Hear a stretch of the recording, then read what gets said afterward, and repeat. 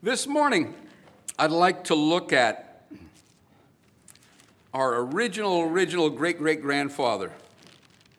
And who would that be? Someone under 20. Who's our original great-great-grandfather? All right. Come on. Link. Everyone here. Come on. His name was Jedediah Tucker. No, who was it? Come on, it was Adam, right? We could say it was Noah, because we all come from Noah as well. But I'd like to talk about Adam. And Adam is, to me, a really interesting character. When we think of Adam, we think of course, that man that was formed by the hand of God. We think of that man that had it all. And we think of that man that lost it all, don't we? How that foolishly he defied God and just ruined things for all of us. And that is a very simplistic way of looking at it, but you know what? The more I study, and it wasn't just this week, but for the past few months, I've been thinking on things about this man, Adam. And you know, the story of Adam is found where, Desmond? Where's the story of Adam found? Revelations? Genesis? Excellent. Excellent. And it's really confined to Genesis until we get to the New Testament. And then we pick him up again in the book of Romans, chapter 5, and in 1 Corinthians. And it refers to Adam as the first Adam. But then it goes on to tell us that there's a last Adam. And how through Adam all die. Through one man sin came into the world, and death by sin, for that all have sinned.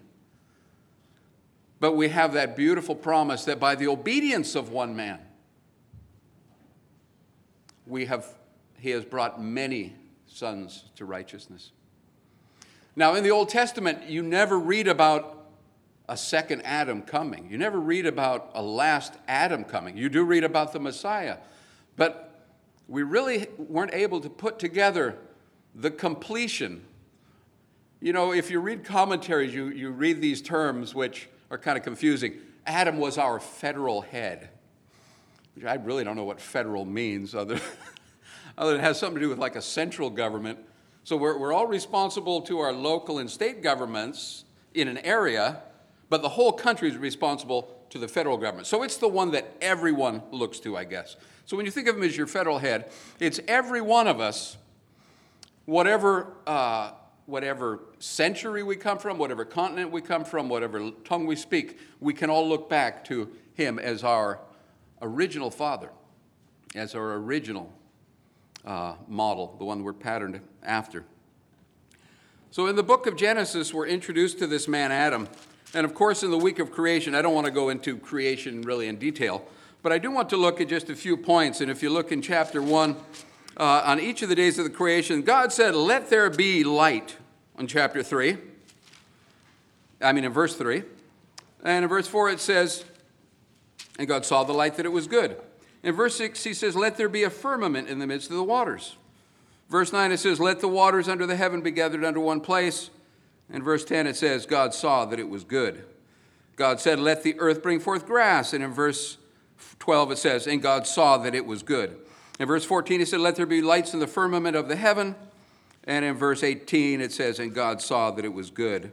Verse 20 says, God said, "Let the waters bring forth abundantly." Verse 21 says, "And God saw that it was good." 24 says, "Let the earth bring forth a living creature." And 25 says, "And God saw that it was good." But in verse 26, each of these verses says, "Let the waters be. Let there be light." As if it was by the will of God that these are made. But in verse 26, God changes the tone. He's already made the earth and the sky and the water, the sun, the moon, the stars, the beasts of the field, the fish of the sea, the birds of the air, and all of the flowering trees, plants, grasses. All life on the earth is created by the word of his power, "Let there be." But in the end of the sixth day, he said, "Let us make man." So we see here that there is something different about this creation, isn't there? He wasn't put in the middle of creation week so that we could claim that we had something to do with the finality of creation, that we had some contribution to make, but we were the final act of creation, weren't we? Mankind, the final act of creation. Not just by a word of power, by royal fiat, but by an act of will where the eternal Godhead, the triune Godhead, said, let us make man in our image and after our likeness, and let him have dominion. We won't go into a lot of detail here. But at the end of that creation, he changes it from, and God saw that it was good. And at the end of this, he says in verse 31, and God saw everything that he had made, and behold, it was very good. So we see that here, in the culmination of his creation, he made man, and he made him in the likeness and image of himself. I don't know what you think or what you've been taught. I know that I have a very active imagination. And I know that I like to read a chapter, and I know Magdi does as well, as he's shaking his head. I like to read a story, read a chapter, and I like to look beyond the words, because here in just a matter of a page and a half, we have the creation of the world. Do we have every detail? Of course not. Do we have many details? Very few. But I think through a study of Scripture and through perhaps some inspired imagination, we can consider things that we might not otherwise consider.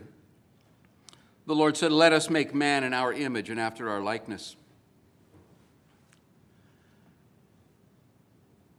Some, myself included, in my youth and in my early years, always thought that the Lord Jesus, when he was given a body 2,000 years ago, when he was brought into this world, that body had to be fashioned like its predecessors, like Noah, like Adam, like the fathers, like the patriarchs. The Lord Jesus had to take upon himself a body like unto their body. But I think through study of Scripture and through an understanding, it is quite the reverse. That Adam was given a body modeled and fashioned after that eternal body of our Lord Jesus Christ.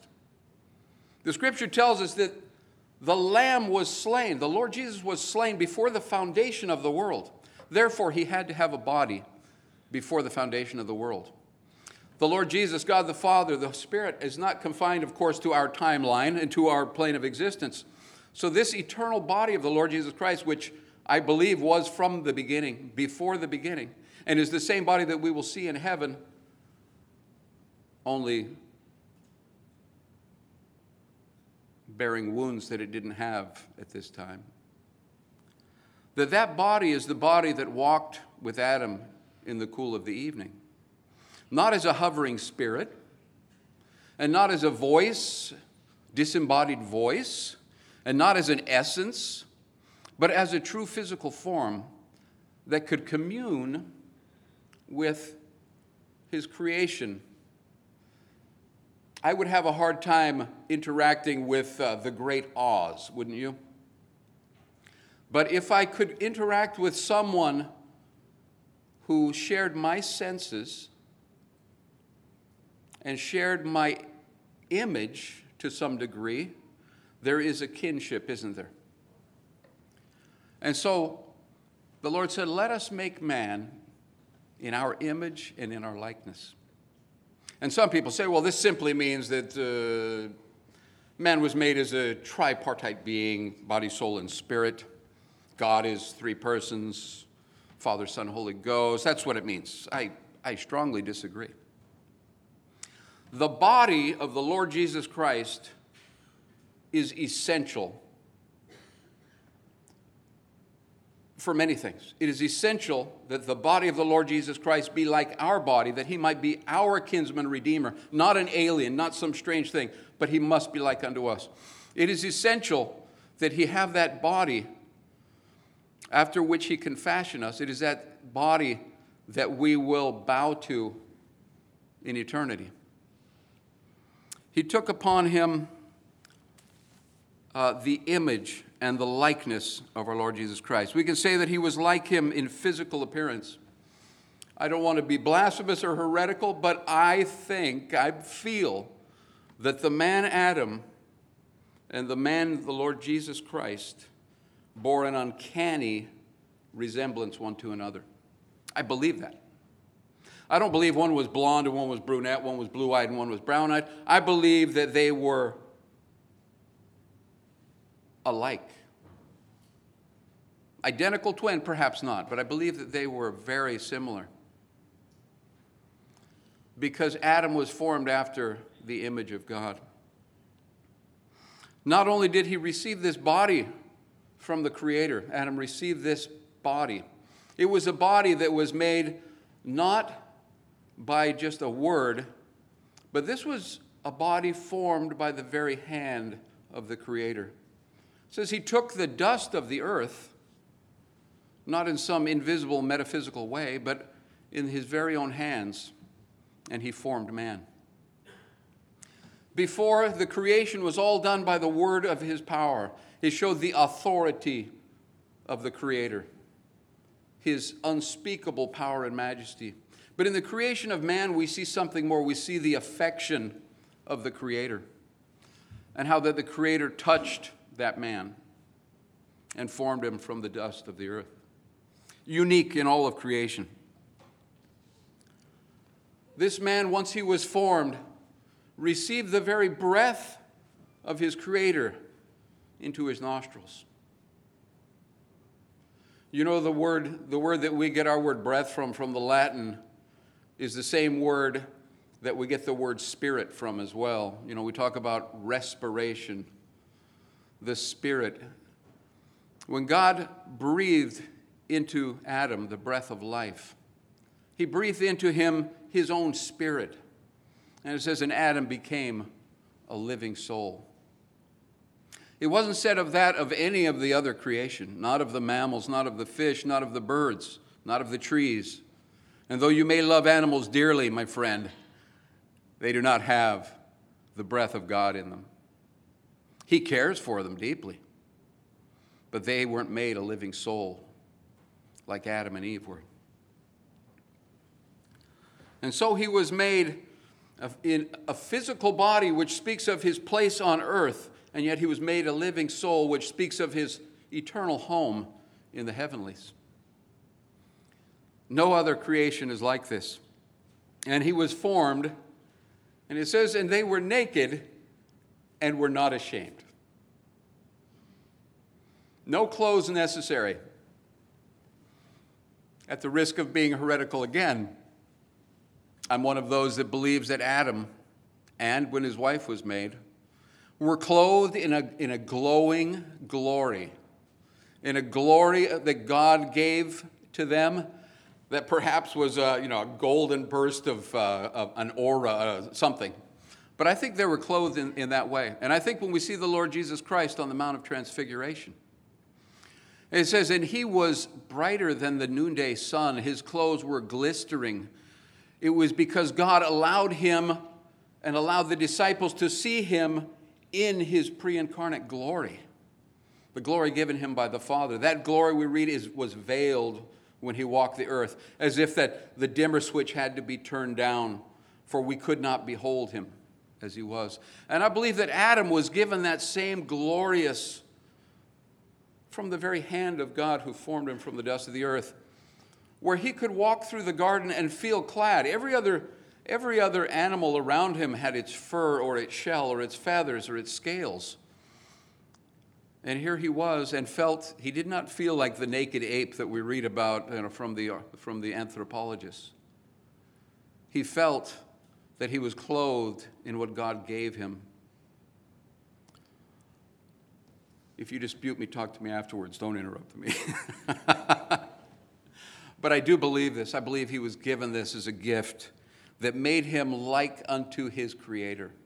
And when they walked together in the cool of the day, I can imagine seeing the two glowing figures in the shade of the trees of the garden. It says also that he was made in the likeness of God, not only in his physical image, but also in his likeness. You could say that in his nature, not his physical appearance, but his nature, he had within him something that had an affinity for God. The unredeemed sinner has a fear of God, don't they? If you haven't been born again, if you don't have the assurance that you are now a child of God and have eternity waiting for you, thanks only to the work of the Lord Jesus Christ, you have a fear of God. You have a feeling perhaps of alienation from God, that there is no way that you can ever be reconciled to God. There may be that delusion that you can make yourself acceptable to God, but you recognize that you're not up to the task of being brought before God. In his nature, in his constitution, I believe, was that affinity for God, that natural kinship, that natural esteem, that natural desire to be forever with his Creator. No fear of him, respect, yes, but fear and loathing and dread, and none of that would have been in him.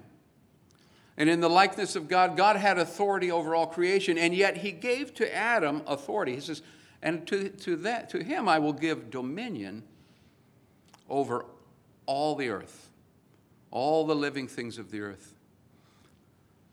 And with that, it would be authority. Not that he was to lord it over them, but that he was definitely to be above the creation of this. This was an authority given to him by God. Authority is something that can only be given from the Creator and bears a likeness to the Creator. He was in the likeness of God in that in his original state, he was pure and he was righteous. He was without sin. He was without flaw. We read of creation how there was never sickness or death in original creation. Every cell in his body reverberated with life because he was made a living spirit. I'm afraid that when we're born, we're going to grow. We're going to get educated. I'm looking at Sadie back there. But in reality, we were born a dying being. Not dead, but dying. And if you've studied biology or microbiology, you know that the damage done to cells minute by minute, day to day is irreversible, and we are without hope, my friend. But this man, Adam, was built, was constructed, was formed lovingly by a God who intended for him to live eternally with him. But he was made in the likeness of God in that he was pure without sin and was righteous in the eyes of God. And perhaps the governing of himself, because we didn't discuss this, but God created him also with free will. And it was perhaps more of a picture of the likeness of God that he relied on this to govern himself. A quote that I read was that the governing of himself by his own free will required more of God's likeness than in governing the garden. Governing the garden, a garden that was made perfect, you could say it was self-sustaining and self-running operation. But to govern his own will, to govern his own mind, his own thoughts and his own desire, that required more of God's likeness. And then we read shortly thereafter, but for Adam there was not found a helpmeet. Adam was put in this garden, and I don't want to spend a lot of time on this, but I have active imagination, I think of the Garden of Eden. Four rivers flowing out of it with funny names that water the garden. Never rained. Every evening up came a dew from the ground and watered the garden. Nothing died. He didn't have to kill a plant or an animal to eat it. The fruit would fall off at the touch of his hand. And I know that the garden didn't cover the whole earth, but I'm sure it was a massive garden, an amazing garden. I don't know if it was ringed about by hills, or perhaps it was just too big for them to even consider looking for the borders of it. But imagine the most beautiful grove or glade you've ever been in. And remember that wouldn't be allowed anywhere near that garden because it's too imperfect, it's too sick, it's too blighted. And there in that garden, rivers, riversides, flowing with crystal clear water, and fish of beauty, beautiful colors and hues, lined by flower beds on either side, trees, each more beautiful than the next, towering, giving their shade and giving their fruit to him. And between it was roaming the animal life. And through a grove he would wander and then open into a gorgeous meadow, a gorgeous glade. And he'd walk a little farther, and there in the middle of the garden were planted two trees, two special trees. Now, I imagine that in this garden were somewhere in the neighborhood of billions of trees. None of them were fruitless. Every one a fruit-giving tree, whether it be nuts or berries or fruits or what have you, all of which were incredibly delicious. And yet there was one tree in the middle of the garden, and it was called the tree of life. And God said, you need to eat of this tree. And I think there was something about the fruit of that tree that would bring Adam and Eve back again and again. They might wander and eat these other delicious fruits, but when your body is like low on sodium, you crave something salty. When you're dehydrated, you crave water. I think there would be a point, that they had that craving for that fruit from the tree of life. But near that tree of life was another tree, and I think it was an equally beautiful tree, and also bore beautiful fruit. And it was called the tree of the knowledge of good and evil. And God showed both of these trees to Adam, and he says, this tree here you eat of and you live. This tree here, in the day that thou eatest thereof, thou shalt surely die. And it had beautiful fruit on it. And there were the two trees. One a gift, one proscribed, one. And we often say, well, why did God put that there? And the common answer is, well, you would hardly be a creature of free will if you didn't have the option to sin. Well, I've thought, and you may think as well, that the tree of life and the tree of the knowledge of good and evil really are like two in one. You think of the sacrifice of the scapegoat. It was two goats, right? One lived, one died, but it was considered one sacrifice. One was taken in to the altar and was burnt holy, and the other was released into the wilderness. Both parts had to be kept, and it was considered one sacrifice. In this, the two trees together, equally beautiful, out of 1 billion or more trees, God says, I reserve that one for me.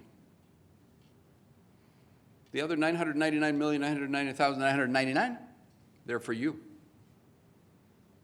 They are for you in all the best ways, delicious, nutritious.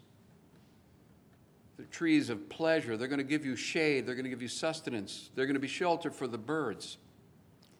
But this one I reserve for myself. Of this one you eat and live. Of this one do not eat and live. It wasn't like eat and live, eat and die. Eat and live, do not eat and live. And God reserved to himself that authority. He had given some authority to Adam, hadn't he? Authority and dominion over the world. But he reserved that authority for him. I'm never going to finish this if I don't speed up. Adam's in that garden, and he wanders that garden, and he notices that the deer and the antelope and the buffalo all have paired off, haven't they? They all have their mate. And he never asked God for a mate, did he? Read this chapter, you'll see he never asked God for a mate. He was content with to be in the presence of God and in this creation. He didn't ask for a mate. But the Lord said, "But for Adam there was not found a helpmeet. It's not good for man to be alone. I will make him a helpmeet." And so we know the story. He put Adam in a deep sleep. He opened up his side. He took forth part of a rib, and he formed with his hands, just as he had Adam, a helpmeet. The only difference between her and Adam were that she was female, he was male. It is said, I read somewhere, it says, well, women are better in that Adam came from the dust of the earth and was refined, but Eve came from the refined man, so she's double refined. I think that's insane. Absolutely not. So it was the Lord, we see, desired a bride for Adam, more so than Adam did. It was the Lord that desired this bride for Adam. And then when he made Eve, I just consider, I don't consider these all the time, but when they popped ahead, I try to remember them. He could have made 2 Eves, or 3, or 10. He could have given Adam a choice of any or all. But then it wouldn't have been paradise, would it? He had for Adam one bride and one only. A bride created by the very hand of the Creator, by God. You think Adam looked at Eve? The joke is, he said, "Whoa, man," and that's how she got her name, woman. You think he looked at Eve and said, "I'd have preferred a redhead"? No. You think he looked at Eve and said, "She's got kind of funny ears"? No. Eve was perfection. And Adam looked at Eve and said, "Yes, Lord, you are too good to me." And he made a bride for her that was perfect for him in every way. She was clothed the same way he was, in the glory that God gave them. And it was not his intention that he grow tired of her and look for another, or add another, or stray from him, stray from her and look for another. Young men, young women, do you believe that God desires a perfect bride for you or a perfect groom for you? Do you believe it? Are you willing to wait for it? You may look around and say, "That might be the one God wants for me. I'll give it a try." Or you might say, "Maybe God has forgotten me, and I'm going to look myself." Are you willing to wait for the perfect one? Adam got the perfect one because it was provided by God. Do you think God has a mate for you in mind if you are destined or if you are willed to be married? Do you believe it? If you believe it, you wait for it. Adam waited, and he got his perfect match. Then we get to the story of the fall. Adam and Eve, I think, never parted each other's side.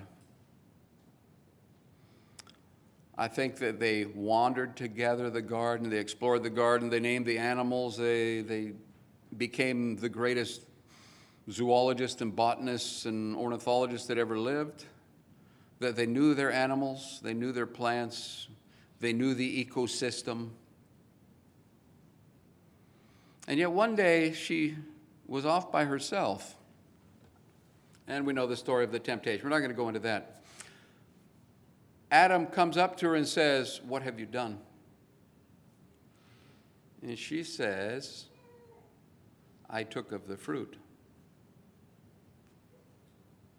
Now, another thing that comes to my mind about Adam is that Adam was no dummy. Adam was created not through 1,000 generations of genetic mutation and degradation, the cumulative effects of sin and of disease, pollution. I've said before that I believe that our generation are the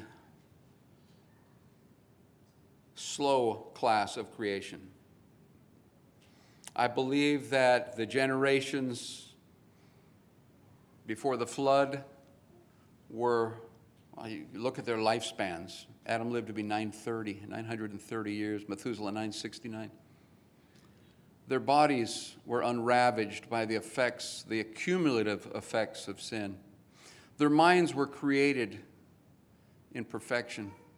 I believe Adam was the most brilliant man that ever walked the earth, wiser even than Solomon. That his knowledge, not only of creation, but of the Creator, surpassed any of our wildest dreams. That his understanding of God's will and God's plan was complete. And I believe when that woman took the fruit and he weighed his two options, one option would have been to back away in shocked disbelief and watch as God banished the woman from the garden so that he could maintain his place in paradise. He could maintain that life of ease and privilege and authority that he'd been given. That was a true option. And he could have bid his wife farewell as the Lord expelled her from the garden. He would have considered, was there any way that he could redeem what she had done? Was there anything he could do to undo what she had done? And in his wisdom, he understood that there was no way. He did not have the authority, he did not have that creatorial power to recreate what had been broken and wounded in the heart of his wife. He could probably already see that the light had gone out. Her glory had been lost. And weighing the options and knowing the consequences, I believe that in all respect to his love of the Father, he chose his wife. He knew that that wife, that woman whom he loved, whom he would not have changed a thing about, whom he had felt bound to on a spiritual level as well as a physical, that woman, he couldn't part from her. My Creator, my Lord made her for me. And I'm willing to face death to be with her. I'm willing to face death that her and I might continue to have a relationship.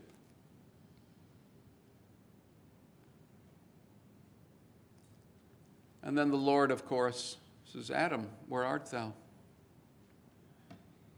And he says, "I'm over here and I'm hiding because I'm naked." "Who told you you were naked?"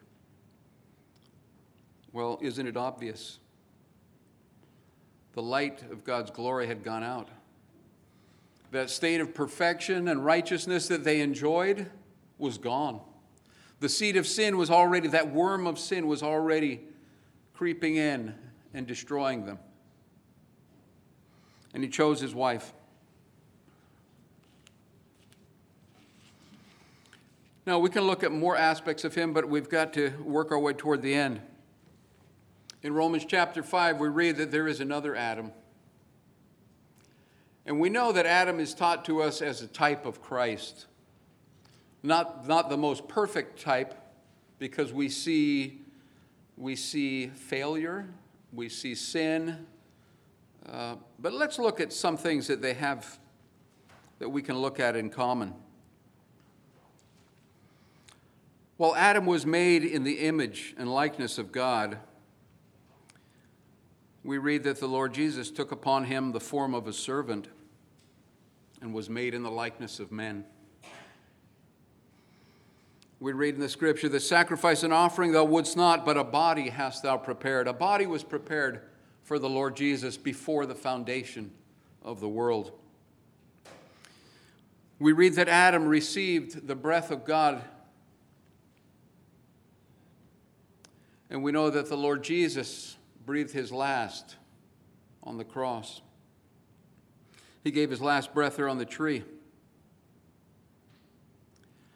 We know that that breath that God gave to Adam, the Lord Jesus, when he expires on the tree, he breathes into the nostrils of his creation, his Holy Spirit. And they share that. We read that Adam was made a living soul. But we read in the New Testament that the last Adam was made a quickening spirit or a life-giving spirit. Adam may have been made a living soul, exuding life, brimming with life, overflowing with life, but incapable of giving life. The Lord Jesus was made a life-giving spirit. So he's greater than the first Adam. Adam was created naked yet unashamed. Our Lord Jesus is despised and rejected. We read that he endured the cross, despising the shame. And don't delude yourself that these portraits of the Lord Jesus on the cross with the loincloth are accurate. They were crucified naked. The Lord Jesus was naked and ashamed. In the likeness of God, Adam was created with that sense of purity and rectitude, righteousness and holiness of a pure creation of the Lord Jesus, of pure creation of God. But the Lord Jesus laid his glory by. He subjected himself to his Father's will and became a servant. He was sinless, and he became sin for us. We'll look at Adam. And we see that for Adam there was not found a helpmeet, but the Lord desired a bride for him. And so the Lord desires a bride for himself. And he desires that bride that he might have the intimacy of unbroken communion and love. And not only that, but a fruitfulness. A loving couple is fruitful. The scripture says, so shall he sprinkle many nations. In the scripture we read, for I have espoused you to one husband, that I may present you a chaste virgin to Christ. God the Father seeks a bride for his Son. In the Revelation we read, I will show thee the bride, the Lamb's wife, purchased with his own blood. From Adam's side came the rib, from which Eve was created.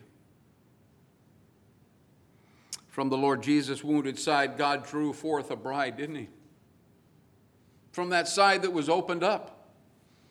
Do you think it would be a coincidence if the very side of Adam's chest where the rib was drawn forth would be the same point that the Spirit would enter?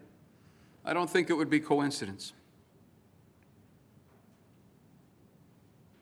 As Adam said, this is now bone of my bone and flesh of my flesh. The Lord Jesus, from his own flesh, looks upon his bride, the church, and calls it bone of my bone and flesh of my flesh. You know, I hypothesize that Adam esteemed his own wife so highly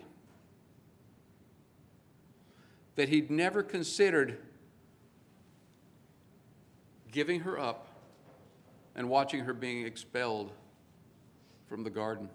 He esteemed his bride to be equal with himself. He esteemed her to such a point that if he lost her, then he would lose half of himself. He esteemed his bride above himself. And the Lord Jesus esteems his bride, so that he would not be willing to expel this bride prepared by his Father and give that bride up to judgment and the righteous punishment for their sin, but rather would join that bride on earth, and unlike Adam, be able to take the place, to redeem that bride. Adam, it went through his mind, is there anything I can do? No. Only the Lord Jesus could say, prepare me a body. I will redeem my bride with my own blood. You know, Adam was driven from the garden ultimately with Eve. And that communion with his Lord was broken. No more walks in the cool of the day. No more comforting words. No more touch of the hand of his Lord. You might wonder if Adam ever uttered the words, my God, why hast thou forsaken me? But I think he was wiser than that. He would never utter those words. But the last Adam did, didn't he? Just as Adam was expelled from the garden in the presence of the Lord Jesus, when he became sin for me, God the Father had to turn his back on him. He couldn't look upon that. He could no longer look at Adam and his sin. He could no longer look at his own son bearing my sin. Oh, he esteemed his bride better than himself. We're out of time, but a final thought that I have is that I think there's this uncanny resemblance between the first and the last Adam. I think they were the same height. They were the same size, same hair, same. I think when we get to heaven, we're going to look at Father Adam and do a double take. We say, boy, he looks just like the Lord. Except for one thing. There's not a scratch on Adam. He enjoys the beauties of heaven, unmarred and unscarred. But the second Adam, marred eternally. We read of the Lamb who was found worthy because he was slain. And he's spoken of as a lamb that was freshly slain. Our Lord Jesus Christ is going to bear the scars on his head, on his back, on his hands and on his feet, and in his side for eternity. And that man that was fashioned after him is flawless.